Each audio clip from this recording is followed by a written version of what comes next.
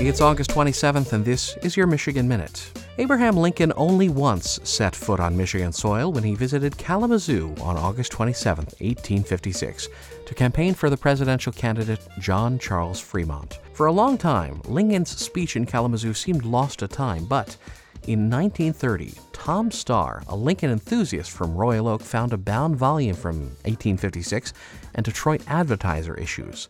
It had fallen behind the shelf at the Detroit Public Library. While paging through it, Starr discovered that the Advertiser had published a verbatim transcript of Lincoln's Kalamazoo speech. Turning to the South, he said, "We see a people who, while they boast of being free, keep their fellow beings in bondage. Shall we say, let it be? No. We have an interest in the maintenance of the principles of the government, and without this interest, it is worth nothing." The words of Abraham Lincoln today in 1856 in Kalamazoo. And that is your Michigan Minute.